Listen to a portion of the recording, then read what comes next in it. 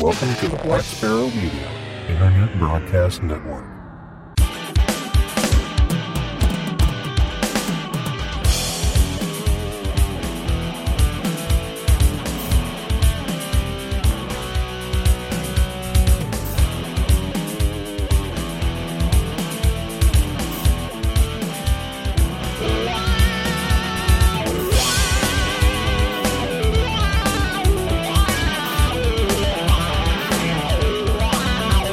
You are listening to Linux in the Ham Shack. LHS is a podcast about Linux, open source, and amateur radio for everyone. Now here are your hosts, Russ, K5TUX, Cheryl, W5MOO, and Bill, NE4RD. Well, hello everybody and welcome. You have tuned into episode number 503 of Linux in the Ham Shack. And this episode is our weekender. And I'm probably going to have to go back and check so I don't screw this up, but it's what, the 103rd, right? 103rd, yes. Yeah, 103rd on 503. So there we go. We're going to dive into some random topic that the picker wheel chooses for us, and then we'll do a bunch of hedonism, and then we'll go on with the rest of our lives. But before we start, let's introduce ourselves. I'm Russ, K5TUX. I'm Cheryl, W5MOO. And I'm Bill, NE4RD. All right, so we're ready to start. I think the audio on my end is working properly now, so I've got the picker wheel loaded up. I randomized it 5 times. Going to hit it and see what topic it comes up with. And hopefully it's one we actually know something about.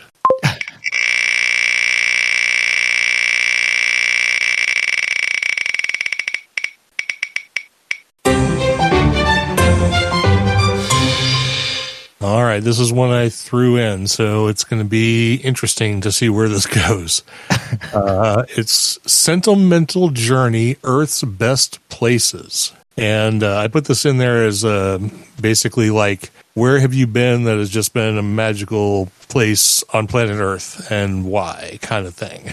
So I don't know how we want to start with this. I'll let Bill take something because why do I have to go first? Oh my gosh. Well, I mean, boy, because basically I'm making you go first because I can't think of anything right off the top of my head. Yeah. You've been to more places than I have too, so yeah. Oh geez. Hard to pick just one place that is well, it's not a place. You can pick many places. I'm just saying, like, if there was a place you could go back to that you've been to, what would be the top of your list? Yeah, Northern Italy for sure. I love going there. It's so much fun. The food and wine is amazing. Like specifically Padua or Reggio Emilia. Yeah, both those are really good. You can get to everywhere else from there as well, from the northern side. Italy's a country I've never been to, so my parents have been there. I know they love it, but I don't know a thing about Italy other than what I've seen on TV. Yeah, it is quite amazing, and I think it's still quite a bargain for like the main European countries. Once you get into like, I guess if you get into like the Czech countries and stuff like that over that way, which I haven't been, I hear they're really nice and very well affordable. But I really liked Italy. I would like to go back to Korea again, South Korea. But no North Korea? What's wrong with you? Yeah, no North Korea. No, I don't think that would be a great idea. Yeah, I was there a long time ago now, but they also have cherry blossoms kind of thing going on, and we were there when they were all blooming, so that was really cool, and it's kind of an interesting place that I definitely did not get to spend enough time in. The food there was amazing as well. I guess everywhere that has amazing food is great. Some of the beach towns in France were really nice, like Pornic and kind of that region over there towards Nantes and stuff like that. Definitely some pretty countryside. There was they have like Merlin's Forest or something like that over there. That was kind of a cool little walking path with like mystical fountains and stuff like that. That was kind of interesting. Yeah, geez, I can't. I mean, New Zealand was nice too. I mean, yeah, everything's nice. I don't know. I have been lots of places. But yeah, like my top list to go back to would definitely be Italy again. Like if anybody said we're going to Italy, it's like, okay, fine, then we'll just go. That's not even a question. Yeah, other places I might like, I don't know, you know, Paris is nice, but like they're burning it down now. Or something like that. Oh, I keep on doing something weird to my mic. But anyway, yeah, that's kind of like on my list, I think, for more sentimental, interesting journey places. Yeah. What about anywhere in the U.S.? Anywhere in the U.S. Or North America, let's say. Yeah, I mean, I wouldn't mind going back to Alaska again. Going up toward out of Anchorage toward like Girdwood and Portage Glacier Lake, and that area is just spectacularly beautiful. And of course, amazing seafood as well. Of course, it's all about the hedonism, right? Yeah, it's all about the hedonism. Yeah, yeah. So I go.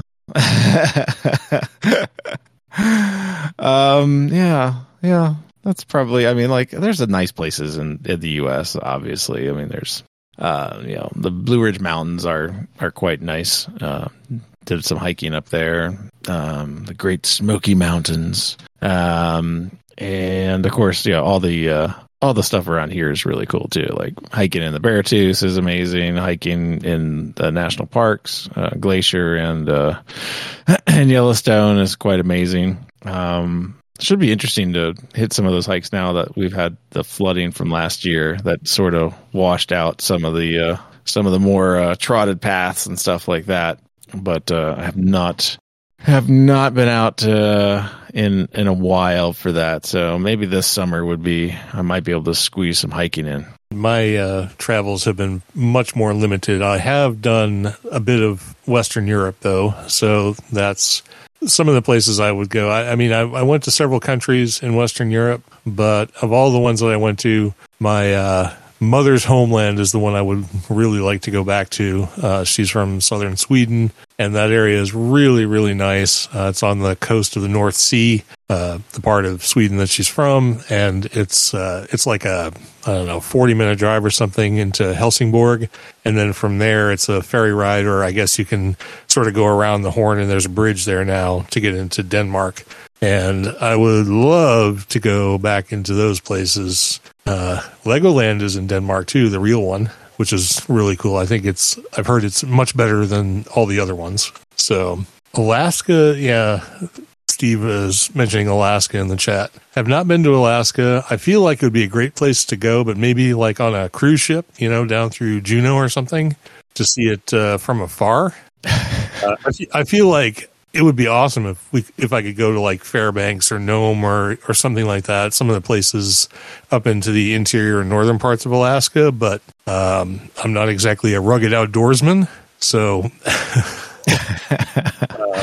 They do have roads there, so. Oh, no. I understand they have roads. Like to some of those places, there's only one, and they're only accessible in the summertime. But we're talking about places we've been. So yeah, southern Sweden, or probably any part of Sweden and Denmark, I would love to go back to for sure. In the United States, I go to Arizona anytime I can go to Arizona. Not for the populated parts, but for the desert wilderness parts. I love the area around like Globe and Apache Junction and places like that. The area sort of southwest of Phoenix, not towards Tucson, but the other way, headed towards California. Gila Bend and all of that great open desert nothingness. Love all that stuff out there. Big sucker for the desert anyway. Where else? The most nostalgic place is a weird one probably for being nostalgic, but it was really the first place I ever traveled to. and it just carries a lot of weight in memory for me. And that's west coast of Florida, like Siesta Key and Treasure Island, places like that. Oh, yeah. I've been back to them since, and they don't have the luster they did. But the fond memories of my youth still follow that area. So I think Cheryl was with me one time, and we drove out there, and I had to take a 5-minute diversion just to get out of the car and go into the ocean, or to the Gulf, I should say. It's not really the ocean there, but I love that part of Western Florida, and I was thinking of moving down there, but I'm kind of glad I didn't at this point. So Florida's a little weird these days. So it's always been weird. Well, that's true. It's always been a little weird. Seems like it's gotten worse, though. The other parts of Western Europe, I think they were great, like Germany and France and Liechtenstein and some of the other places. But that's really the whole pool I have to pull from. I've been to a few places in Canada as well, but they just they don't hold the big nostalgia, the big memory trip for me as the places I mentioned. So let's see what Cheryl is going to say on this. I think she's the least traveled of the three of us, but she must have someplace she wants to remember or go back to. I have traveled most of the United States, or at least the southern part of the United States. And there's been other little side trips to, New Hampshire and things like that. I think of the travels that I've made, the things that stand out the most was our trip to Niagara Falls. I would like to go back in the summer when the snow is not butt deep. That was not my favorite part of that trip. I'm a huge Mickey Mouse fan, so Disney World, of course. Yeah. Although the first time we went to Disney World was much more memorable than the second time, because the second time I kept getting stuck on rides and stuff because they'd break down. So that did not leave a nice memory in my book. My grandparents lived in the Phoenix area as I was growing up, so there were tons and tons and tons of trips to Phoenix. I do not like Phoenix the way Russ does. I like Phoenix in the winter because it's warm, but that's about it. And other than that, let's see here. I really like San Antonio. That's a favorite place that I like to go to. Not terribly wheelchair accessible, but going down along the Riverwalk is kind of fun. And other than that, I don't know. There's some local places like Eureka Springs, Arkansas, that's really pretty. And, Branson, Missouri, of course, has a ton of memories, tied to it. But other than that, I don't know. Chicago was kind of fun in its own quirky little way. But I can't think of anything that just really stands out. So... Yeah, we've been to Chicago a few times for various reasons, and it's always been interesting. I mean, it's quite a city, especially if you sort of get down into it in the areas like west and north of downtown, and just kind of get into the neighborhoods and stuff. It's a really interesting city, but I haven't really spent enough time there to be nostalgic about Chicago, unfortunately. I'm sure we'll make a trip up there. It's only what, 8 hours away, 7.5, 8 hours away, something like that from here. So not a huge journey to get up to Chicago if there's ever a reason. There's always great memories tied to Trotwood and Hara Arena. I don't have a lot of nostalgia about Dayton. No, not any nostalgia. Just some memories that. Yeah, Dayton, Ohio would not be part of my sentimental journey. No. Yeah, no, that's not to say there aren't memories, because there certainly are. But flooding toilets, caving in ceilings, all the best things in life, right? Steve, we need to drop him a line if we ever get back out to Arizona. So we definitely, if we ever go out that way again, which I'm going to try and make a point to at some point. I mean, I do love the trip out there. The trip from here to Phoenix is one of my favorite places to drive through, even though most people would probably find it tedious. But going down through Oklahoma and across, 40 and down into, like getting into the area around Winslow and then going down off the Mogollon Rim on whatever road I took was like 377 or something, from Holbrook down into Payson, I think, and then into Phoenix, sort of not the probably more direct but less traveled path. And there was like an elk forest through there and lots of hills and of course desert, and it was a fantastic drive, and I would definitely do that again. So another was Albuquerque. Well, yes, I forgot about Albuquerque. That is sort of in the middle there. So yeah. Well, yeah, but my fond memory of that was the Balloon Fiesta. Because that was, early mornings, late nights, but actually being there for that was extremely cool. So yeah, we did that little trip through Albuquerque and up into Taos and stuff like that, and yeah. But see, that's sort of the landscape I love anyway. So that trip through Albuquerque and northern New Mexico was fantastic as well. But we only did that once. We'll have to go back out for the Fiesta again. All right. Well, I think that about covers it. So I need to get to more places, I think, is what the crux of that is. So that I can be nostalgic about. See, I wax nostalgic about places I've never been, because all the places that I feel like would be the most cool places to go and to remember are the places I haven't been yet. So I guess, we'll find out if we ever get there whether my future memory of them is as good as the actual place. So, because I haven't even been to Great Britain, any part of it, and I really want to, like, more than anything. So yeah, it's pretty fun. But I mean, I try not to go there. Yeah, and after spending so long in Ireland, I figure I'm probably good for a while with that. I wish I were sick of something like that. Yeah. But I've been to the UK, I don't know, 3 or 4 times. It's always fun. But generally, just to like London and Oxford and stuff like that, I don't really get around, unfortunately, when I'm there. It's always for something else. Yeah, John's saying I should be nostalgic for New Hampshire, and I absolutely am. I've probably told this story to everybody at some point or another. We used to do a lot of cross-country skiing up around Black Mountain and Lincoln and places like that, and that was always wonderful. I can still vividly remember the quietness of the woods and the smell of all the pine trees and everything when we used to do that. And so, yes, I am definitely nostalgic for New Hampshire to a certain extent. And I always enjoy going back there for sure. But you also miss the snow.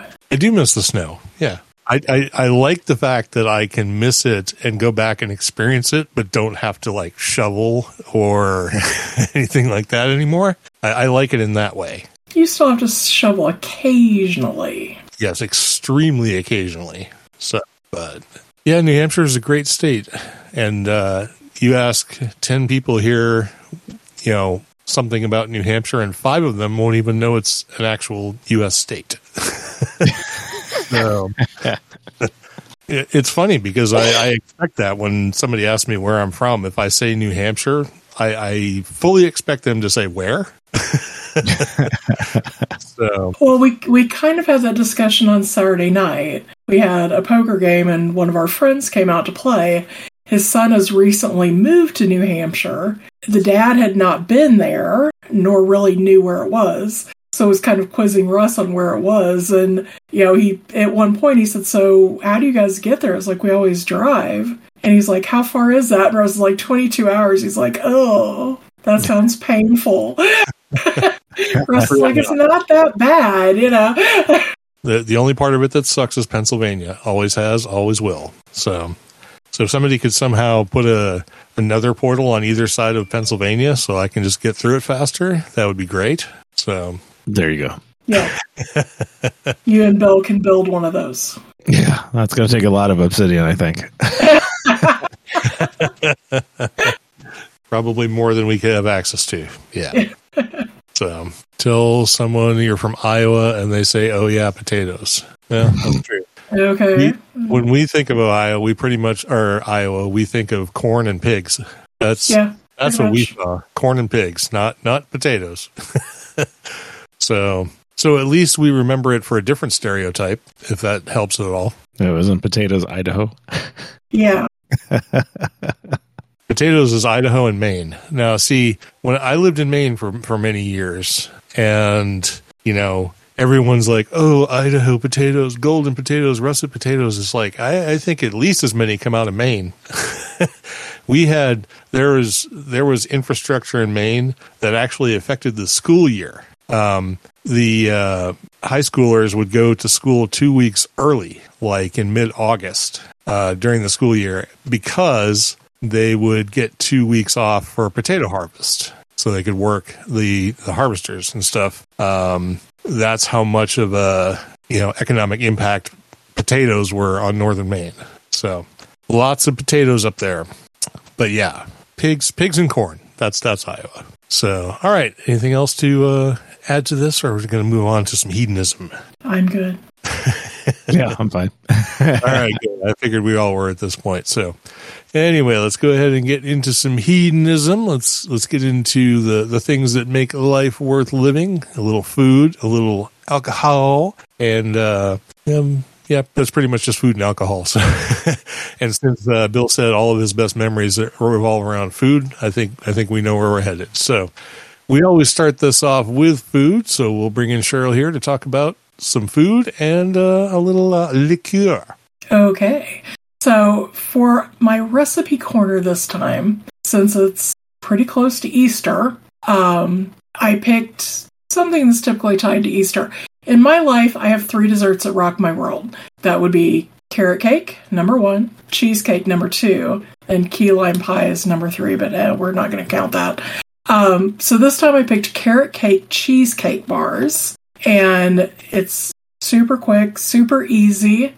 The recipe's a little long and convoluted, so you have to look it up in the show notes. But even though the recipe is a little long, it wouldn't take long to whip these up and have them on your table for Easter dinner, or for breakfast, or lunch, or just grabbing a snack on your way by. And for my drink corner, I have to add that Russ is a huge fan of Cadbury cream eggs. I am not. But this recipe is actually for Cadbury cream egg shots. And not the caramel eggs, but the actual cream eggs that have the yolk-looking thing in the middle. And with that, you mix some Irish cream, some white creme de cacao, and some heavy cream. And you use the Cadbury cream egg, which you've scraped the cream stuff out of and mixed with your liquor. You use that as your shot glass. So we don't have any cream eggs right now, but I'm very tempted to throw some on the grocery list and maybe make some of these next weekend. So that'd be all right. Give it a try. You scoop the guts out of a cream egg, huh? Yeah. You unwrap the eggs. Take the foil completely off, or at least halfway off. Get a hot serrated knife. Keep like a pan of boiling water handy, so your knife is hot when you're trying to chop through the chocolate, and you want to do that gently because you don't want to bust the egg, and that ruins your shot glass part of it. And then you scrape the Cadbury cream out, mix it with Irish cream, white creme de cacao, and heavy cream. And if you have to, dark creme de cacao and milk will work in a pinch. But you mix that up good in a shaker and dump it back in your eggs. And your eggs are your shot glass, and you've got all the yummy goodness down inside of them. So, and I guess you could always use the strawberry or caramel Irish cream instead of just regular Irish cream. So, bumps it up a little bit. Yeah, sounds like something you want to have when you have a serious sweet tooth. Yeah, probably so. All right, it does sound interesting, though. I probably wouldn't have more than 1 or 2 of those because they sound like sugar overloads. There's nothing worse than being hopped up on sugar and drunk. So, yeah, well, gotta do what you gotta do. I would say 1 would be my limit if I could get through it. Yeah, I'd probably do the same. So it's a lot of effort for 1 shot glass. Yeah, that's true. So, And they're not that big either, so you're barely getting your 1 or 2 ounces or whatever in there. So, well, you need 6 eggs for 2 ounces of Irish cream, 2 ounces of creme de cacao, and 2 ounces of cream or milk. So you need to bring some friends when you're doing this too, because yeah, definitely. So because I don't think you could. I think if you make them ahead, it would the eggs would eventually kind of melt with the stuff in them. So yeah. Plus, they just melt in your hands anyway. So you're right. Yeah, I would think it'd be better to keep at least half of the foil on them, so that way you got a little protection. So I agree 100%. All right, so moving on to some more sweetness, I'm stepping away from whiskey this week to review some rum. So this is the Kirk and Sweeney, which I clearly mistyped in the Etherpad, Kirk and Sweeney Gran Reserva rum. And I got some information off of the Kirk and Sweeney website. It says, handcrafted in the Dominican Republic, this rum adheres to the very strict regulations to be called Dominican rum. The process begins with hand-harvested high-quality sugarcane that is pure. The byproduct of the sugarcane, blackstrap molasses, is then carefully fermented and distilled. The rum is then aged in a variety of American and French oak barrels, with the distiller conducting various steps of dumping, blending, and rebarreling through the years. The final blend is a selection of variously aged rums between 5 and 20 years, painstakingly hand-selected. This is indeed a rum well worth pursuing. It delivers an intriguing range of aromas from intense vanillas to faint notes of sherry and raisins, all built upon a notable undercurrent of roasted cane sugars. So, yeah. There was also a bit in the blurb about the fact that Kirk and Sweeney was the name of a rum runner, an illicit boat that used to ferry illegal rum out of the Dominican Republic, and it was eventually caught and put into service by the Coast Guard as the USS Chase. But it was totally decommissioned in the 40s. So a little bit of an interesting story there, and I will say right off the top that the story of this rum is much more interesting than the rum itself. Which is pretty sad because I've had some really good rum, and I was hoping for a lot out of this bottle. It's a really cool bottle. I will say that the cork is super annoying to get in and out of the bottle. It's just like a true cork, but because the bottle has a wide mouth, once you put the cork in it, it's very hard to get back out when you want to. So just keep that in mind. So some details on this. It's made of 100% cane sugar, obviously, as rum needs to be. It's bottled at 80 proof, or 40%. It does come from the Dominican Republic. It's a reddish amber color because of the age of some of the rums in it, which can be up to 20 years. And all of these tasting notes are the distiller's tasting notes, not mine, because I don't think I have the palate for rum that I do for whiskey. So I'm just going to read you what they say. On the nose, this full-bodied rum delivers an intriguing range of aromas from intense vanillas to faint notes of sherry and raisins, all built upon a notable undercurrent of roasted cane sugars. Yeah, I agree with that. On the taste, expert blending comes to life, which I wouldn't know that because I have no idea how it's made. But it comes to life with the first taste, revealing a deep vanilla flavor, followed by dried fruit, nutmeg, cinnamon spice, and a hint of oak. And I'm going to take another sip right now to see if I agree with that. I would put the oak a little further to the front in this list, but I'd say overall it's pretty accurate. And finally on the finish, smooth all the way through, this rum unwinds with a gently wavering sensation of oak, sherry, and raisin. And I'm going to go, I can agree with that to, as much as I would with anything. Oh man, I just pushed the cork down. It's going to suck to get that back out. Didn't heed your own warning. I did not heed my own warning.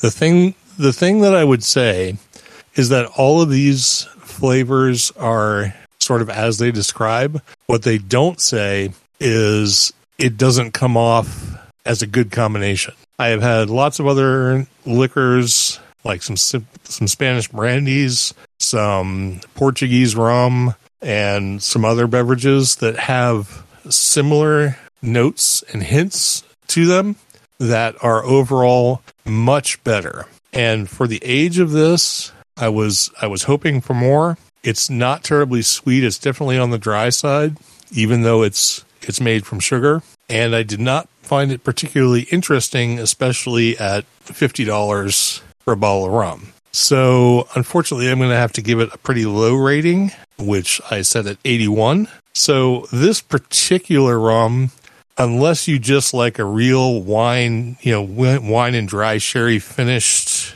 liqueur, this may be right up your alley, but it's not at mine. So I can't recommend it, but somebody else might give it a shot. I find there's a lot of other rums that are better than this. So I guess I'm just going to leave it at that, and we're going to move over to Bill, who has a rye to talk about.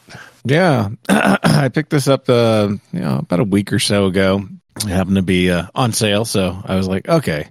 It's the Pendleton 1910 Rye 12-year. And this is a blurb from the website. Pendleton 1910 is a rare 100% rye whiskey distilled in Canada and is oak barrel aged a minimum of 12 years, featuring a round, rich notes of tobacco, charred oak, and butterscotch with a spicy rye kick and peppery heat. Pendleton 1910 rye whiskey is rounded out by the smoothness of maple and sweet cherry to provide a weighty and balanced yet complex flavor profile. The 1910 names plays homage to the year of the first ever Pendleton Roundup and comes packaged in an iconic 750 ml bottle with a unique and intricately embossed detailing reminiscent of the tooling on the saddle, and features the famous Pendleton Roundup bucking horse. It's a work of art sure to be a favorite in any connoisseur's spirit collection. And it runs about, I thought I got it for like 32 or something like that, or maybe $35. But yeah, anywhere from $30 to $40 online is what I saw. So some places might be cheaper than that too, given sales and whatnot. But it's not my favorite rye, but it surely is a good rye. It's definitely got the peppery taste that I like to have. It is only 80 proof, so it's a little lower proof than, let's say, our litmus standard, right? the Rossville Union. but yeah, it's not a bad purchase. It sips quite finely by itself. It does have like a weird, kind of reminds me of like with the Wild Turkey funk or something like that. It has like a little funk to it. But it's not off-putting, but there definitely is something. Maybe I have never really had Pendleton, but maybe like once or twice in my lifetime. So I don't have a good feel for like what their flavor profile and water and stuff like that kind of lead to a certain taste or something like that. But yeah, it definitely has like a thing to it. I'll just keep it as a funk. But it has a specific character. Yeah. Or a funk. Yeah, that works. A funk, yeah. A funk. It's kind of funky, but it's good. It's not bad. Yeah, I mean, I probably wouldn't go buy it again, but I wouldn't be afraid to buy it if it was like, the only option and I wanted a rye. So it's pretty good. All right, really good. I might have to try that. I mean, if it's, around $30, $32 a bottle, it's probably worth picking up and giving it a shot compared to some of the other stuff. I am hoping to very soon review the J. Rieger rye because I had some, and the places up in Kansas City where that are near the distillery, it wasn't clear whether they carried it or not. I don't know if it's new. It feels like it's kind of new, but it's very, very good. So I want to get my hands on a bottle of J. Rieger rye and review that. And then it might be nice to have a bottle of this Pendleton to kind of put beside it and see how they compare and stuff, along with the other ones we've talked about in the past. Oh, absolutely. All right, very good. Well, that comes down to the end of the hedonism for tonight, but we are going to talk about a couple of announcements. And then we're going to move into some social media stuff. So I will mention that our Hamvention GoFundMe is still live, but hopefully for not much longer because we are within $60 of our goal as of this podcast. So $60 measly is all we need to close out the GoFundMe. So if you have the opportunity and a couple extra bucks in your pocket, please go ahead and send them our way. We would really appreciate it. And if you are unable to do that, if you would kindly share the URL, which will be in the show notes. But for reference, if you don't want to check the show notes, it's lhs.fyi/HV2023. Hotel Victor 2023. And we should be able to knock out that $60 here really soon. And that will solidify our getting to Hamvention and everything. We're all set up, ready to go. We've got our booth planned out. It's going to be a different layout this year than it has been in past years. So hopefully it'll be good. Hopefully it'll be more convenient for everybody who's visiting. And we'd love to see you all out there. And then Cheryl's going to talk about her Pampered Chef thing that she's got going on. Okay.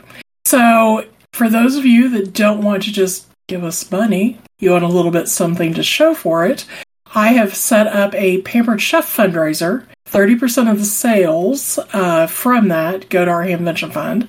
And if you want to go grab you something cool for your kitchen, run by pamperedchef.com/party/Hamvention2023. We really need to shorten that. And as I said, this goes through March 1st. So if you go shop, anything that we get from that will go towards our fund as well. So, and, if we meet our $60 from GoFundMe, then we'll apply whatever to next year, or maybe go have a stiff drink and, thanks to everybody or whatever. So, but if you want to grab something cool for your kitchen instead of just giving us cash, you've got that option as well. All right, very good. Well, you're already queued up, so we'll let you hit the subscribers, supporters, live participants, and all of that. Much shorter list this time around, so you won't have to take a drink in between or anything like that. Yay! Alrighty then. So for our new subscribers this time, we have none. We have no new subscribers and no Patreons. On Facebook, Brian Markland joined us. Nobody joined us on Twitter. On Instagram, we have darkstar_RF, Rev Beraldo, Raphael_Hag, and Dragonfly-I42. On Mastodon, we have NV4C, G1WVK, KC1SRI, LinuxSys666, and Isle of Man Dan. No one joined us on YouTube. There's no new mailing list joiners.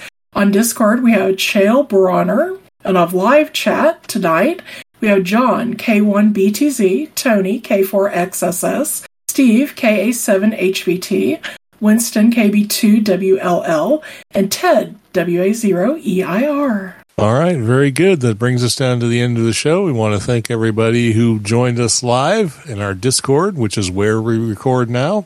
And so we don't have the issues with mumble that we had before. Things seem to have gone pretty smooth. The recording audio from last time seemed to be pretty good, so I believe we're going to continue doing it this way.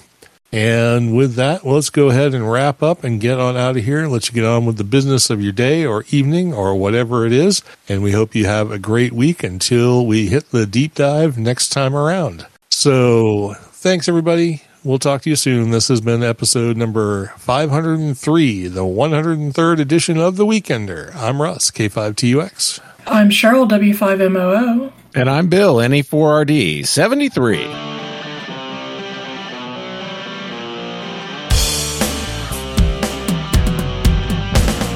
Thank you for listening to this episode of Linux in the Ham Shack. LHS is a community-sponsored podcast. Our website is located at lhspodcast.info.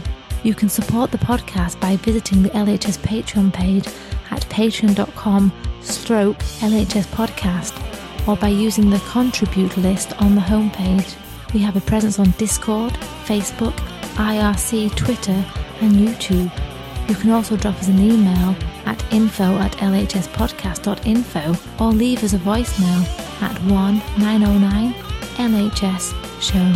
That's 1-909-547-7469. Visit the online LHS merchandise store at shop.lhspodcast.info for fun and fashionable show-themed merchandise. Until next time, remember to always heed your hedonism.